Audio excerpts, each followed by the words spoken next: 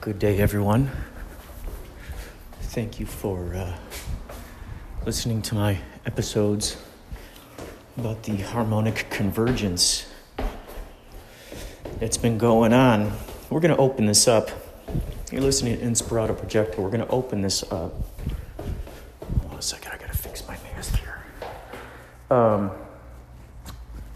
going to open this up with each day starts with Mark sharing some information that he learned from an entity known as Tejbar. And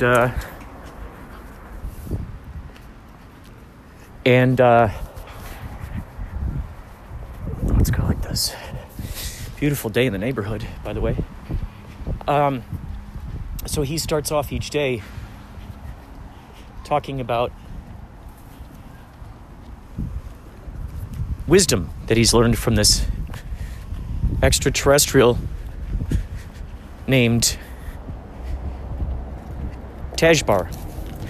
And he used to be an atheist. He used to be like one of the top people at this atheist church, I guess you'd call it. So what you're about to hear from him is I guess the main guy at the atheist church ended up dying. He ended up dying. He was killed in a car crash. And when Mark had this revelation with Tejbar, he went in there and he told his people, I can't be a part of this church anymore. And they were all just wild-eyed and freaked out. And thought he was crazy, as one could understand. So what you're about to hear is a sermon of sorts, because I guess they have those at atheist churches still. It's a sermon that was given to him through meditation from the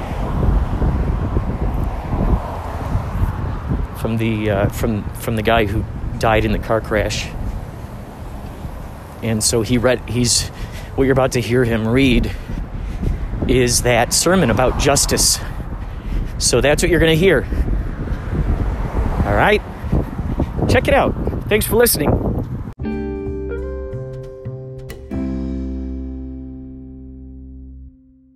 Sherwin wrote this pamphlet. It's a service of the Birmingham Temple, the congregation to which I belonged for many years, from 1994 until 2013, when I left my congregation because I knew I could no longer stay there. I needed to go on my path of spiritual development. This pamphlet, like many others, is dedicated to an important theme, and justice is an incredibly important theme in our day, because we see in the world around us a lack of justice. And the harmonic convergence being bookmarked by July 4th, in effect, and July 14th, the two most important days in human history involving sovereignty of the individual and of the nation, justice factors in quite heavily. So I want to read you about justice. Justice. Life is unfair. The fates do not give us what we really deserve. The good die young. The wicked prosper. Aging and death confront us at the very time that we are best able to enjoy the fruits of our labor. Life is unfair. Destiny is less generous than it ought to be. The summer is too short. The winter is too long. Floods, drought, and disease arrive as uninvited guests. When we think that we are finally in control of our lives, some unwelcome surprise reminds us that we are not. Life is unfair. The righteous often look so plain, and the wicked seem so attractive. Healthy discipline is hard, and harmful pleasure is seductive. Appearances are deceiving. So the message is very clear. Since life is unfair, since the fates are unjust, we have to make up for it. We have to bring some order into this moral chaos. In defiance of an uncaring destiny, we shall strive to be fair. In the face of an indifferent universe, we shall work to be just.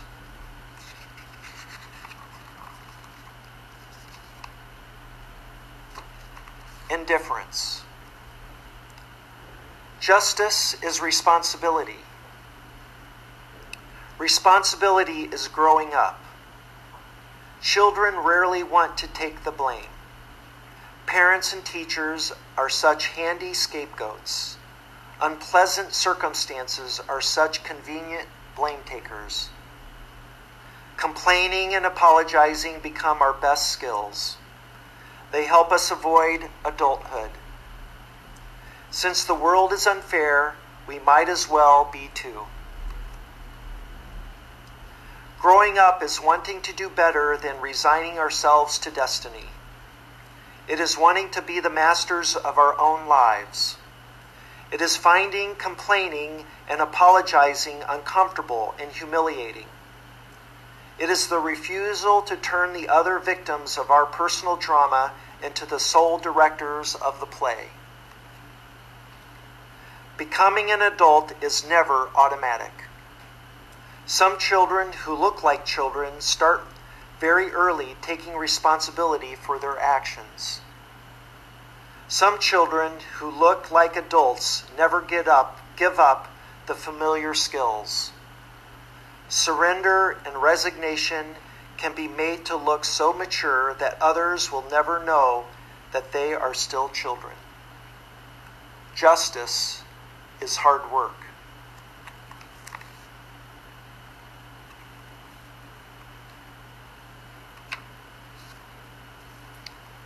Fairness.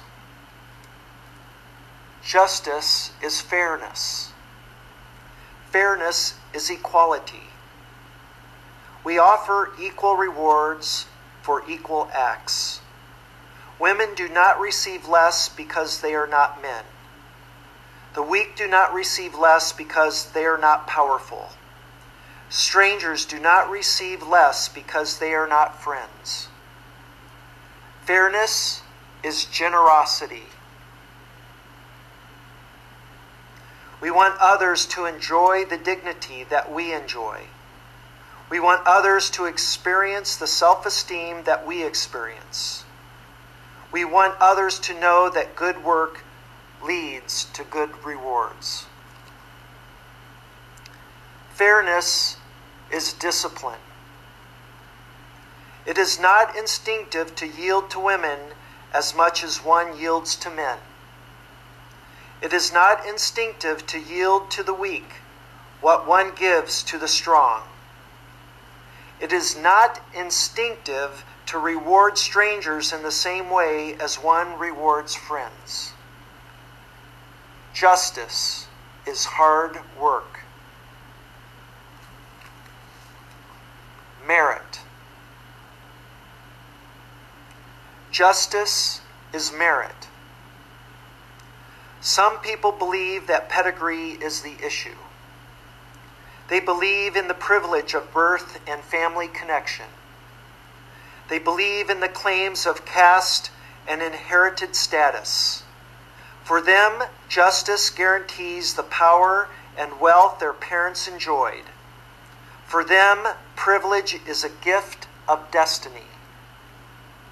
It does not need to be earned.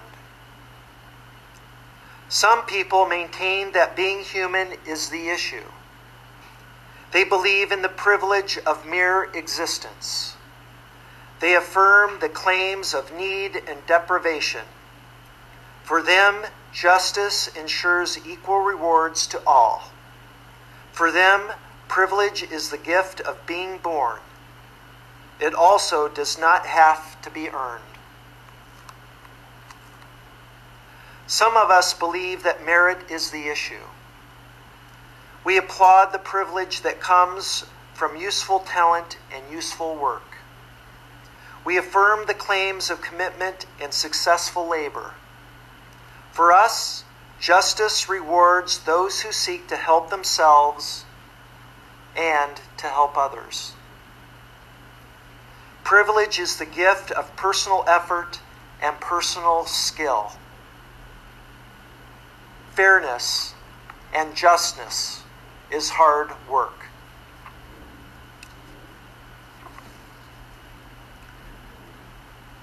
Limitations. When we pursue justice, when we try to be fair, we have a good-humored and recognize our limitations. It is sometimes difficult to resist the claims of pedigree. Our children, our family, our friends are very important to us. Even when they abuse us, even when they are undeserving, we are reluctant to deny them our support. So much of our motivation for working comes from their existence that when they misbehave, we are willing to overlook their actions. We temper justice with forgiveness and loving indulgence. It is sometimes difficult to resist the claims of human need. Poverty may be unavoidable even for those who want to work hard. Education may be unavoidable even for those who want to learn. Even the lazy and the indifferent may look needy enough to arouse our pity. We temper justice with compassion and generosity. It is even sometimes difficult to enforce the claims of merit. Talents are so unequal that the casual genius may receive far more than he needs, and the hard-working drone may receive far less than survival will allow. We temper justice with a concession to effort. In the face of all these limitations, justice is hard work. Motivation. Justice is more than an idea. It is more than an ideal.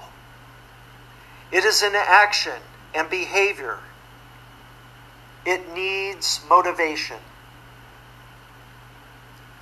Why then should we be just? Why should we be fair? In what way will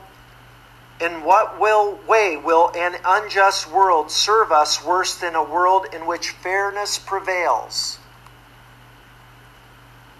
Sometimes sharing rewards with those who deserve them leaves us with less than we want and need. Sometimes asking for more than we truly merit makes life easier and more comfortable.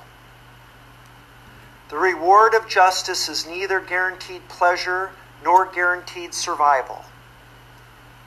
It is personal dignity. Dignity is respect. And respect comes from neither pity nor compassion. It arises from the realization that others regard us as competent human beings, as useful citizens. It emerges from the awareness that we see others in the same way. Justice is hard work, and so is mutual respect.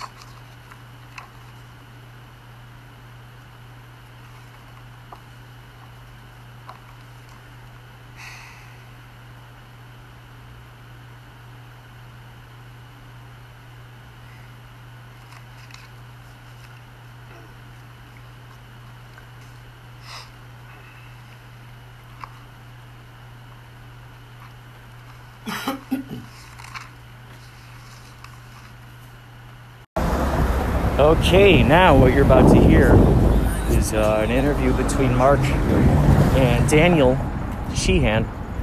Daniel Sheehan has put together, there's a castle up in this town. Well, he'll mention it. It's called the New Paradigm College. And this sounds to me like the visions that I've had a very long time concerning having a college, it's in an old castle.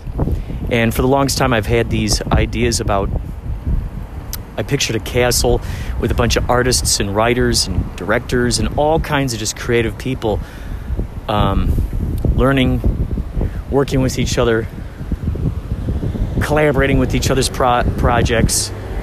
And it's actually a reality. They got this college that's about 6 hours north of Los Angeles that I think one day I will go to. I will either teach there, live there. I just have a calling to this place. I have a calling to this place. So, we shall see what happens. New Paradigm College. New Paradigm College. Look it up. Man, it just looks like Shangri-La. So you'll hear these guys talking about it and a bunch of other just extraordinary subjects. So thank you for tuning in to Inspirato Projecto.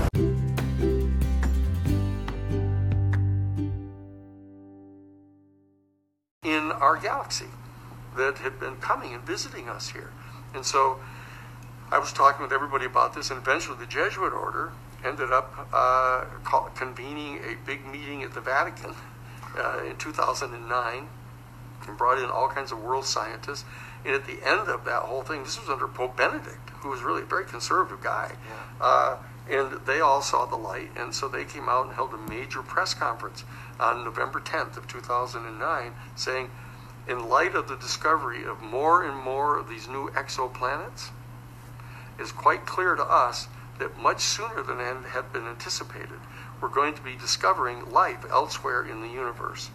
And therefore, the time has come for the beginning of an extraordinarily important conversation among all the people of our planet about the philosophical and theological questions that are now posed to us as a human family, from discovering that not only are we not the center of the physical universe, as we all came to discover with Copernicus and Galileo, which the church had some role in. But the fact is that in response to learning that we were not in the center of the physical universe, we constructed this pyramid of conscious life and put ourselves at the top of it. He said, and now it's clear that's not true. And so that we're going to have to adjust to this. You know, the whole physical universe has not been created as a stage on which to play out the drama of human evolution, up from primordial consciousness into reflective consciousness of the infinite and eternal. You know, there's other stuff going on in the universe. And so that clarion call went out. And so we said, look, it's time we have to start putting together this New Paradigm Academy. We ended up being given a 60,000 square foot Art Deco hotel up on Clear Lake, up just 100 miles north of San Francisco in the Lake District up there, which, as it turns out, is ground zero for the massive forest fires that happened, the grass fires in California. So they're extraordinarily interested in trying to deal with the issue of global climate change, the massive adverse impact on our global ecological system for burning fossil fuels, etc. And so they've all suffered the consequences. So what we've done is said, look, the new paradigm has to integrate a Green New Deal. That part of the new paradigm is having to get off fossil fuels, stop burning the fossil fuels and destroying our ecology. And we have to have solar energy and geothermal energy and tidal energy, utilizing the natural forces of our planet to generate our electrical power and our communications, etc. And so we now have the New Paradigm Academy there. There's an additional 10,000 square foot attic, which I love. So it'll make 70,000 square feet. Right. But anyway, we're in the process of doing this. We were beginning to hold conferences and gatherings of of curriculum specialists in reaching out to the Jesuit order. They've got 29 different universities and colleges here in North America to get them to potentially assign some students in their junior year for a junior year abroad at home to come there in bed with the people of the Lake County bioregion to understand what the plight is up there, how they can work together, and at the same time bring people in from around the world to discuss the entire new paradigm. And so we've got the place all with fiber optic cable all now for televising these gatherings and stuff. And we're reaching out to establish communications with people from around the world. And the professors in these various universities are just jumping out of their shoes to get to come and teach at this place because they're under such constraint in the normal universities and colleges. They're all wedded to this scientific, logical, positivist, materialist world. And that if you can't touch it and taste it and feel it and weigh it, and measure it, then it doesn't exist. Not just that we don't know yet everything, but just that it doesn't exist. Right. So that this new paradigm has to open up to the dimensions of reality that are at present outside of the direct tactile contact. And that's why these UFO contacts and things are so important, because they actually cross the bridge. They come from that other vibrational frequency, that other dimension pursuant to which they move in interstellar space. And they lower their frequency down to come into our four-dimensional time frame and encounter our people. And as Barbara Lamb has said, who's this wonderful person, a very dear friend of Dr. John Max, who's interviewed hundreds and hundreds of people who had the experience, she says that in over 70% of the cases of people who've had these kind of contacts like yours, that the extraterrestrial beings talk about the need to protect our planet, to protect the ecological systems of our planet, because this is such an extraordinary place, not unique in the whole universe, but comparatively rare, and it gestates life up out of the chemical combinations and forces, natural forces of our planet, which all of the basic religious traditions talk about. Coming up out of the earth, coming up out of the wind caves for the Lakota people. That this deep understanding of our human family, of our direct organic connection to our planet, is extraordinarily important, and that we need to renew this relationship with the earth. And in light of the fact that 70% of the contact experiences are asking us to do this, we believe that the reaching out and establishing communications and contact with the extraterrestrial civilization is going to be supportive of what we're doing. They're not going to step in and say, here, we're going to take over now, you're messing up your planet. They're saying, look, we're coming in trying to give you some pointers on this. We're trying to talk with some people and say, look, you ought to go talk to your friends and neighbors about what you're doing, polluting this entire planet. Right. And so that there's a relationship between the Green New Deal, the new paradigm vision, and our reaching out to the stars and opening ourselves to these contacts that are happening, such as you have had, which is an archetypal contact with an extraterrestrial being and also has now shared some additional insights into the theological implications of this, or what we normally perceive as theology, of where we go after we die. Is there life eternal? Is there a resurrection of ourselves into another body? Is there such a thing as the resurrection of the body and life everlasting? Which is a basic part of the creed of a lot of the religions. Only they don't quite understand what it means yet. Right. And so that's the new paradigm. That's part of the thing we're up to. And we're drafting the California Green New Deal. We've reached out. We've been talking with both political parties and the Green Party in California, saying, look, we can no longer be satisfied with the political leaders just trying to do what is politically feasible. Well, they know it's not adequate. They're running right off the cliff. And so, as Greta Thunberg has said, as long as you political people are only willing to talk about what is presently politically feasible rather than what has to get done, there'll be no hope for my whole generation. Right. And so what we're doing at the Romero Institute, which is the progeny of the Christic Institute, here in California. We're drafting the Green New Deal. We have a 350-page draft already and building out toward probably 500 pages. We've got a 50-page summary of it, 4-page executive summary, and we're sharing this now. And we've talked to Governor Newsom's people about it and Governor Cuomo's people about it. We're sharing this information, and we're reaching out to other experts, not to wait for them to tell us what to put in the act, but what we're putting in things that we know will work. They're technologically feasible from a scientific point of view, and they do the job.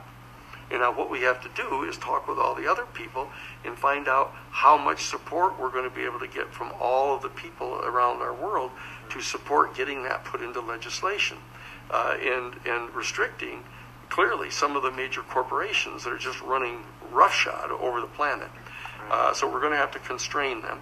So we're going to have an experience not entirely dissimilar to what Franklin Roosevelt had to deal with back in 1932 after the Great Depression of 1929, of having to have a whole new deal, have a whole revisiting of the basic economic assumptions about our country. We have to do this now, not only with regard to the economy, but also with regard to our health, and our relationship to the natural processes of our planet, our entire agricultural system, having to do with our food, all of our generation of electrical energy, our means of transportation. All of these things have to be taken into account as part of the new paradigm. And so that's what we're doing at the Romero Institute, focusing on the Green New Deal. And we have the New Paradigm Academy up in Lake County, as I say, right? It's in a little town called Lucerne. Yeah. People can look it up. It's beautiful. I've been there many times. Look up the Lucerne Castle. It's actually a castle. It's an old Art Deco hotel built in 1929, just before the Depression. And so it just sat there. And so we've had a wonderful guy, Andrew Beef, the head of the Earthways Foundation, has purchased the place and made it available for us. And so we're all working together, and the people who are listening to this will know about it. And they'll know both about the Romero Institute and the Green New Deal. Right. They'll know about the New Paradigm Academy that's up in Lake County. And they know about the relationship this has to reaching out to our sisters and brethren in this other species, in more than one species, obviously, that's going on, and everybody looking forward to this in a very positive, constructive way, and trying to atrophy this attachment that our nation state has to the military response to this. Like, because these beings can come and go into, quote, our airspace without getting permission from our military, they view it as a threat. It's like the old saying, it's an old Sufi saying, when a pickpocket meets a saint, all he sees are his pockets. Right. And in this particular case, the military prisming the entire UFO and ET phenomenon through the prisms of military hardware and defensiveness, that they're trying to figure out how to combat them. How can they overcome them militarily and maintain control over our planet? Our job is to get them to let go of control of our planet to begin with. Right. Because they're holding it away from our human family for the advantage of major corporate owners. That we've got to share the resources of our planet in a responsible, sound way that's completely renewable, and invite other people from other star systems to come and to share the abundance of our planet and get to know them, know what their planets are like. What kinds of exchanges of information, of knowledge, of technology, of spiritual matters, and we can share with them what we understand to be true. And this is an absolutely phenomenal time period to be alive. It is. I mean, really, and we're at a great advantage to be as young as we are still. Right. So we have a good period of time to go, and I believe the next 8 years, starting in 2020, this new administration that's going to be coming in, we've got to, everybody get pushing, not just accept whatever get back to normal policies are that they're going to try to have to overcome this very bad last 4 years, but pushing them into the new paradigm, lifting them into the new paradigm. And it's our job to show them that it's practical, that it works. It's functional. It works. It doesn't have to violate people's constitutional rights. And it's more efficient. It's better for everybody, except for the tiny 1% who want to own and control everything for their own personal financial advantage. It's not going to be to their advantage. Right. And so that we have to, without abusing them, without punishing them, what we've got to do is just take back our access to all of our resources and leave a lot of them in the ground, leave a lot of them to be, curry them and let them grow naturally, etc. And they're going to survive, and they'll be much happier. They'll actually get to spend time with their children. Their children won't hate them. Exactly. They won't just want to stay. Can I use the yacht for the weekend? Right. We're here to help them out too. They are jewels that go with lines of prayer that go back to the original times. Do not mix them. Do not change them. Protect and keep them safe and walk them through the doorway of the millennia. I have something we're going to do. Now, it was very shortly, we didn't understand this, you understand. We were very innocent. We're very devoted. We're still that way. We don't know much. But we do know a new rhythm to our life since these original principles came into them. So we can follow the instruction of Mother Earth and follow it even when our mind says, what are you doing? You want us to do what?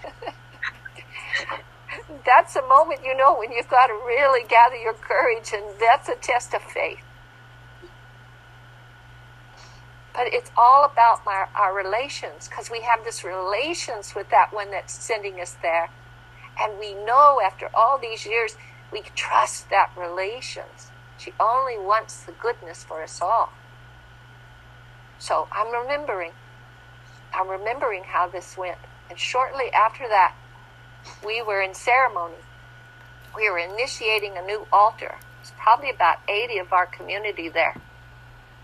It was a hot summer day. Beautiful, beautiful starlit sky. Beautiful starlit sky. Clear, clear, clear. I was running this ceremony. My sister Darlene, that helps me with these things, she was helping me too with everything, watching after to make sure everybody was getting good care. I went outside to check on everybody because there were people inside and outside of this big yurt that we were in holding the ceremony. And all of a sudden, I look over. Now, we're set on top of a mountain. It's national forest on all four sides.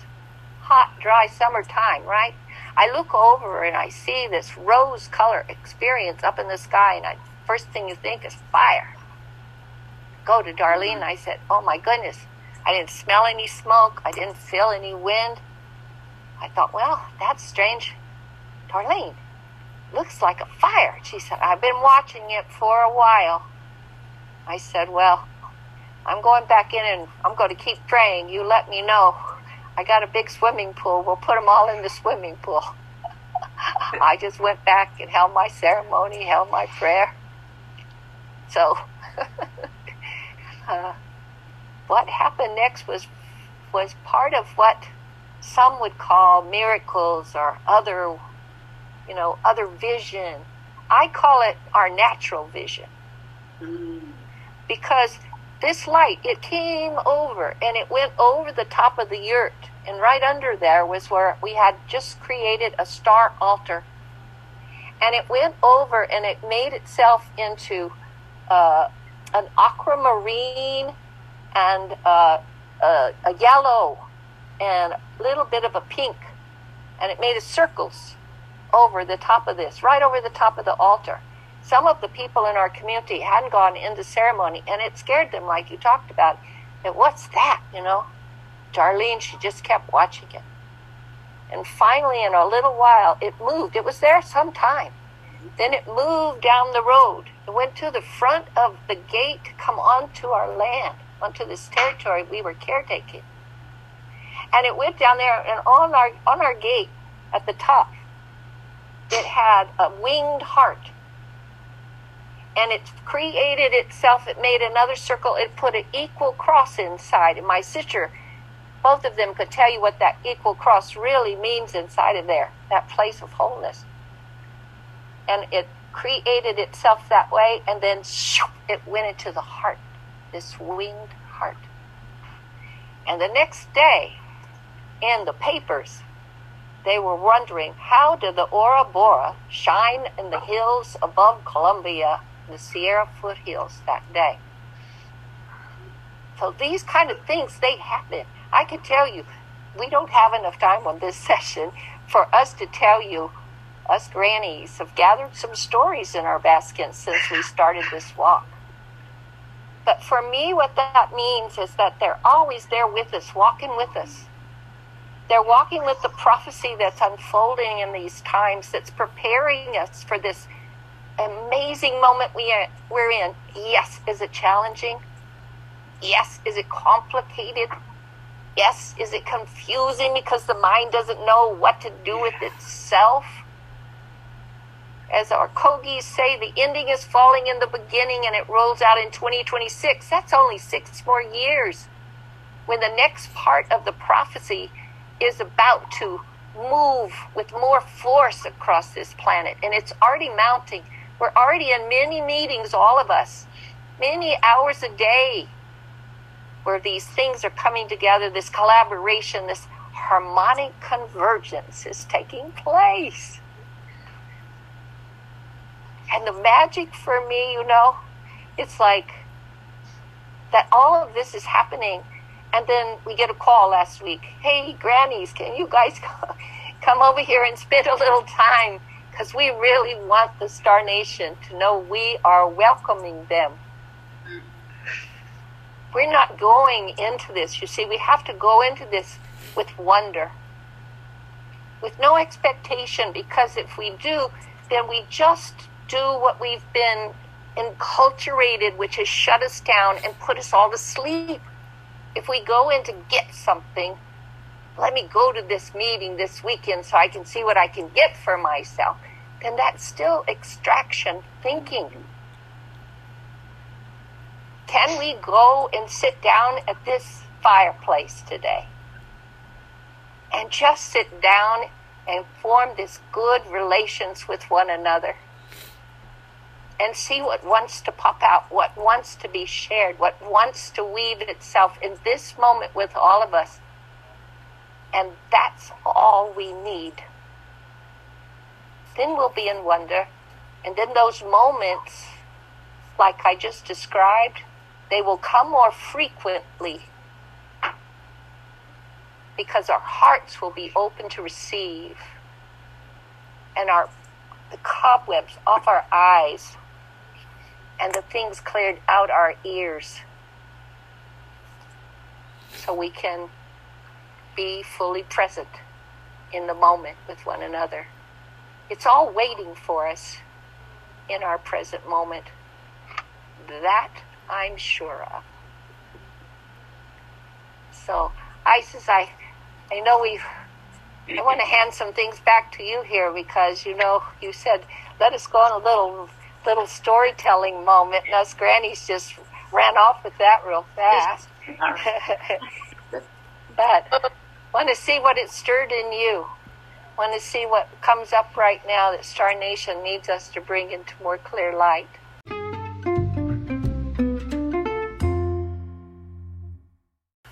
Or 1985, rather, in December of 1985, I did not understand at the time. I understand now that it was a classic example of a shamanic initiation, and only it did not happen in the spirit. It happened physically. My guess being, I was too thick-headed and too completely involved in the material secular world for it to work any other way. And so they literally dragged me out of my house and basically shook me until I woke up. And when I did wake up and found myself in what appeared to be a tent full of giant bugs, I was profoundly concerned. But I also did not forget that. That stayed with me. It was a little confused for the next few days. And then I went through the whole gamut of Was I hallucinating? Did someone give me some kind of a drug? What happened? And finally, I faced it. It had happened physically. There was a reason I was all beat up. There was a reason. It turned out I had really been seriously beat up. Let me put it that way.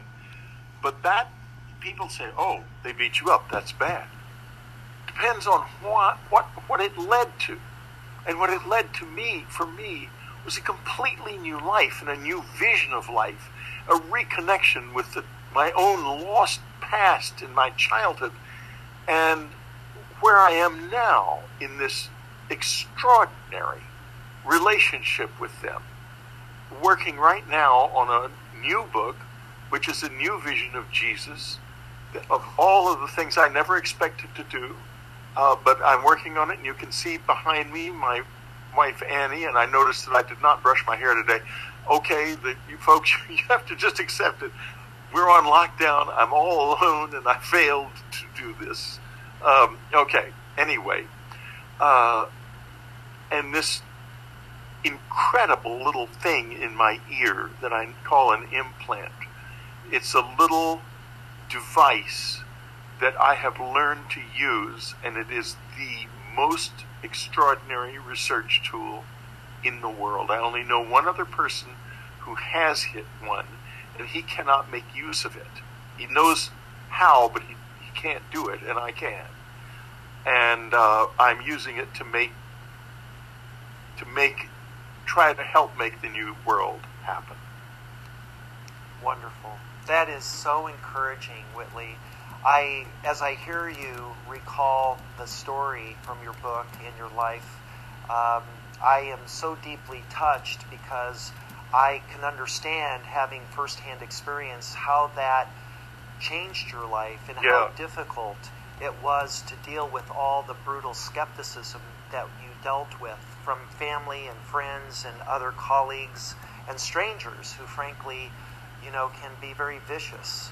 Well, I have to tell you, my family is very supportive. The reason being that on the Strieber side, a lot of them their father, a whole group of them was directly involved in the Roswell incident. So this was no surprise to them. On the other side of my family, they're just it's a very sweet, very bright group of people. And they've known their eccentric Whitley all of my life. And, I'm very accepted in my family. I lost a few friends. That's true. I gained a few friends. But, the most valuable friends, the oldest friends, they stayed. They didn't go anywhere. In fact, my very oldest friend, recently I talked to him. We've been friends since we were little boys. Yesterday. And and he's become a very important man in this world. I'm not going to say his name because it would be inconvenient for him. But so that's not the problem. And a lot of people came up to fans, and some of these people have been with me on my website and following my work ever since communion days. So there's a lot of good there. Now, on the other side of the coin, there's a government that's scared to death of me. Because I'm not even going to go into what I think they think about me, because I don't really know for sure. But let's put it this way. Some of them who are deep into this are very open about my experience and are very eager to learn more. Most of them are terrified, frankly. They're terrified of the visitors. They're terrified of me. And they're terrified of us and what we're doing, because we represent change so fundamental and so deep that it means something that they can't face, that their world is over. It's done. I mean, the planet's overheating. We've got this horrible pandemic around, and a leadership totally turned against itself. They don't know which way to go. And it's getting worse and worse and worse. And these things will build one after another, again and again and again, until their world essentially ends. Their world is going to end. But we will still be here. We will not end. And we're going to go into a new level of reality. Humanity is going to grow, and I'll tell you precisely what's going to happen. This veil between the living and the dead, the illusion that we die, is over. It's ended. See these rings?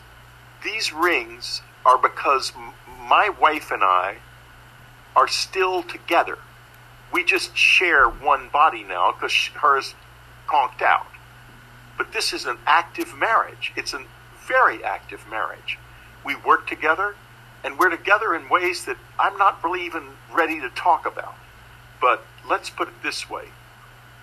I know from my own life that there is a huge, undreamt of, and untapped group of possibilities in every single human being, and we can find this. Now is the time. Absolutely. Absolutely.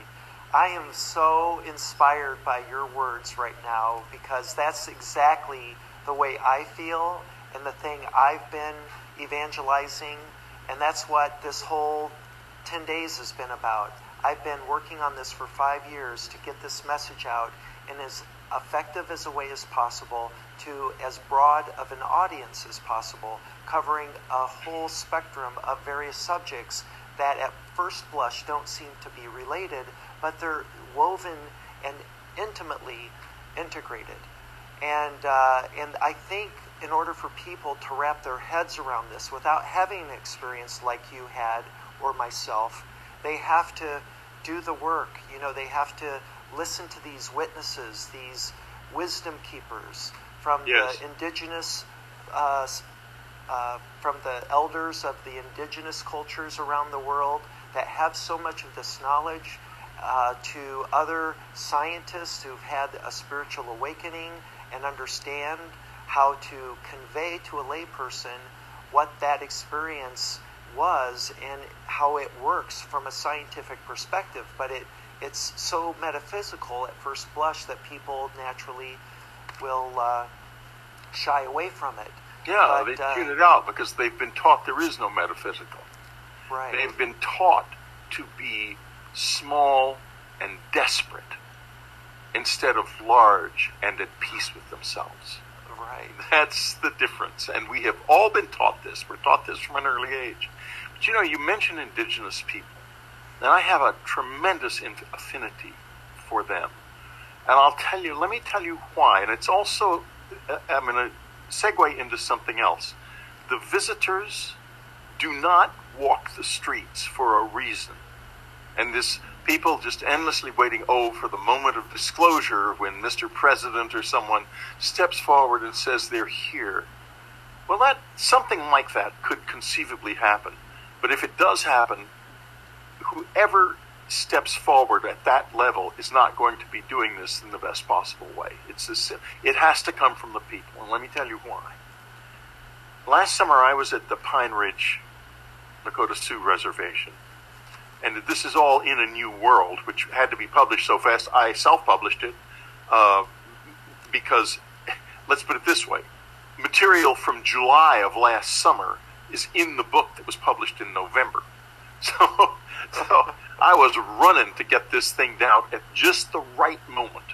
Anyway, I was there for 3 days at Contact and Consciousness Conference, which is going on there again this summer, by the way, although under different circumstances. I'm going to have to be, like I am now, teleconferenced in. But anyway, the visitors, I had 3 of the most incredible days of my life, because I lived in 2 worlds at the same time. When I closed my eyes, I was still on the res, but it was a different version of it, in incredible detail, right down to the point where I could lean down and look at the ground and see details of flowers and stones, and then open my eyes, and it would be different flowers and stones, but still there. And I've learned subsequently to open up into this. This is another universe. It's a parallel universe. And it's real. It's recently been very strongly suggested by some scientific work that's been done that it is literally real. And it's right here. And we can open ourselves up to this. But you're not going to open it. No one who is going toward it with weapons and so forth is going to open the door. But I learned something. I learned why the visitors are so interested in indigenous peoples and why they're so intimately involved with them around the world. There's one little word that explains it. It is colonization and the soul-destroying effects of colonization. And I begged them, come help us with this COVID thing. And they said, we will never steal your fate. We will never steal your fate. And they will never colonize us. And the minute they show up, I'm not talking about what the British did, which is quite terrible. I'm talking about just showing up for 5 minutes. We will totally and completely refocus our whole culture on them when that happens. We will self-colonize, and our whole journey into the future on our own will be lost to us. And their idea of repairing this world starts with the indigenous peoples. It starts there, because these are the people who have been most harmed. That's why they're so interested in them and so involved with them in so many different ways.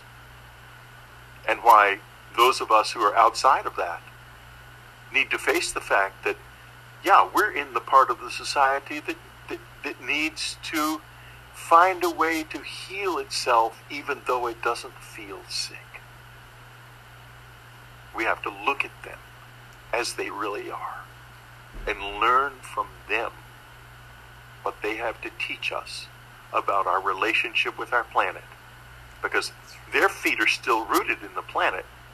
I don't know what happened to our feet, but they're not rooted in any planet anymore. Well, we wear rubber soles. Yeah. It was a great album, too. Well, I am just so full of inspiration right now, and what you're telling me is